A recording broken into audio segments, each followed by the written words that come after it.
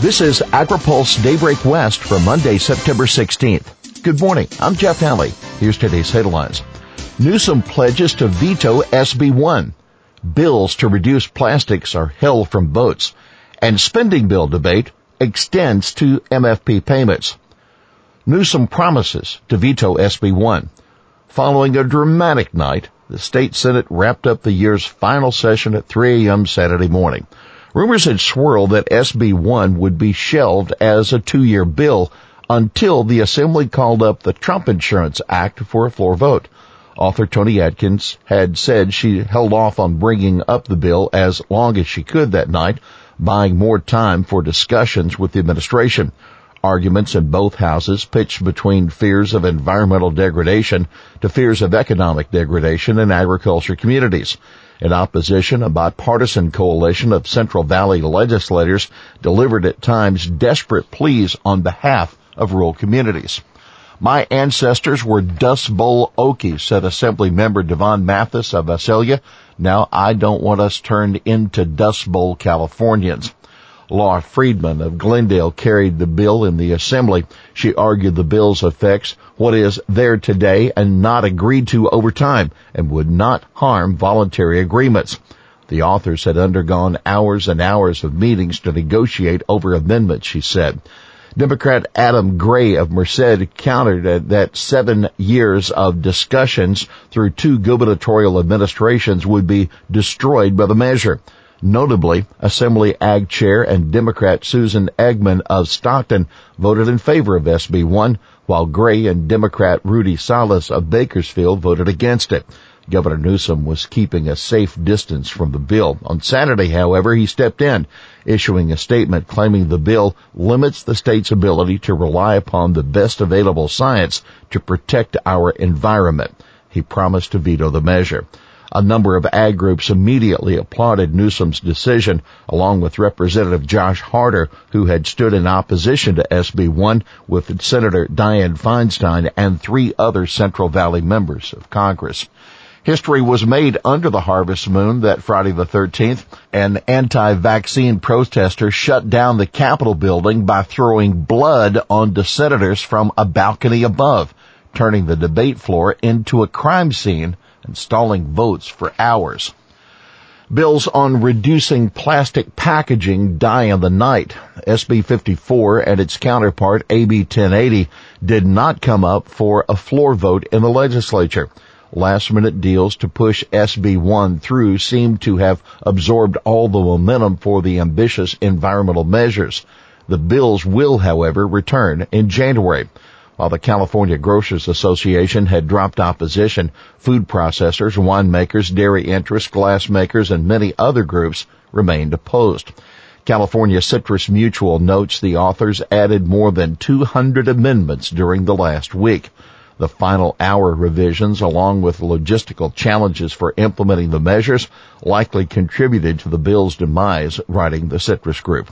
The bills would have mandated a 75% reduction in single-use plastics by 2030 through recycling, composting, and alternative sources.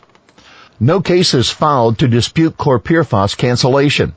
The Office of Administrative Hearings on Friday reported that no registrants have filed a request for a hearing to dispute the cancellation of chlorpyrifos.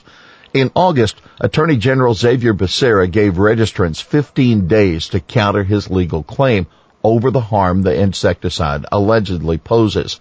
A hearing would have delayed the cancellation until the dispute was resolved. Spinach recall issued over E. coli. California producer and retailer Urban Remedy issued a voluntary recall Friday over concerns of E. coli in organic salads and wraps.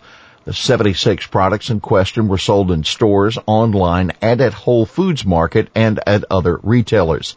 In filing for the U.S. Food and Drug Administration, CEO Paul Coletta said, "We're taking preventative action to keep our customers safe, although no illness has been reported to date." Coletta reported that his company had dropped the supplier where the spinach tested positive. The use-by dates for the products also expired yesterday. Spending bill debate extends to MFP payments.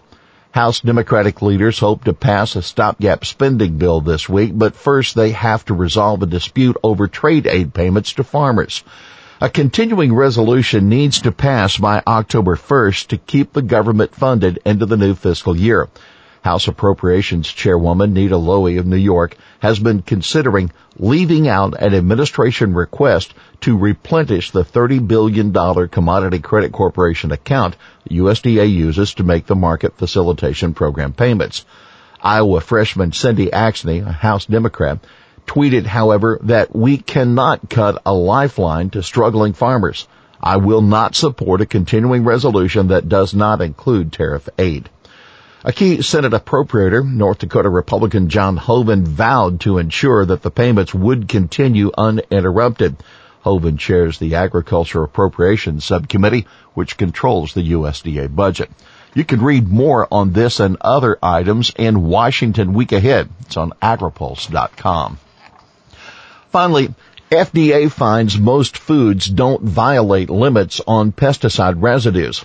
The vast majority of foods tested for pesticide residues were found to be well within federally prescribed limits. Food and Drug Administration said in its latest pesticide monitoring report, which includes data for fiscal year 2017. FDA found that 96.2% of domestic and 89.6% of imported human foods complied with federal standards. No pesticide chemical residues were found in 52.5% of the domestic and 50% of the imported samples analyzed.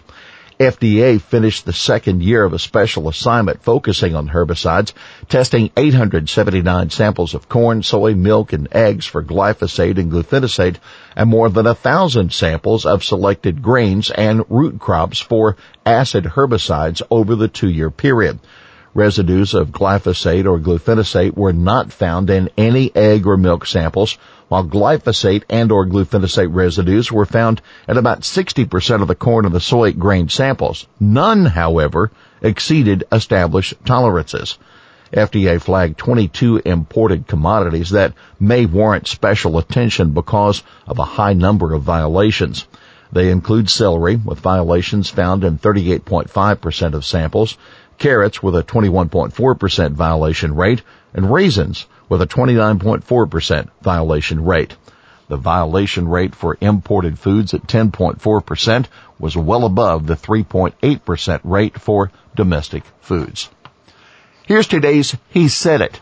A lot of the people working in our communities in agriculture, in hospitality and tourism do not earn enough to provide food for their families over the course of a month. They depend on nutritional supplement support. This is a draconian measure. That's Senator Bill Monning of Carmel on the Trump administration's recent proposed cuts to the Supplemental Nutrition Assistance Program. Well, that's Daybreak West for this Monday, September 16th, brought to you by FMC. For the latest news out of Washington, D.C., visit agripulse.com. For AgriPulse Daybreak West, I'm Jeff Nally.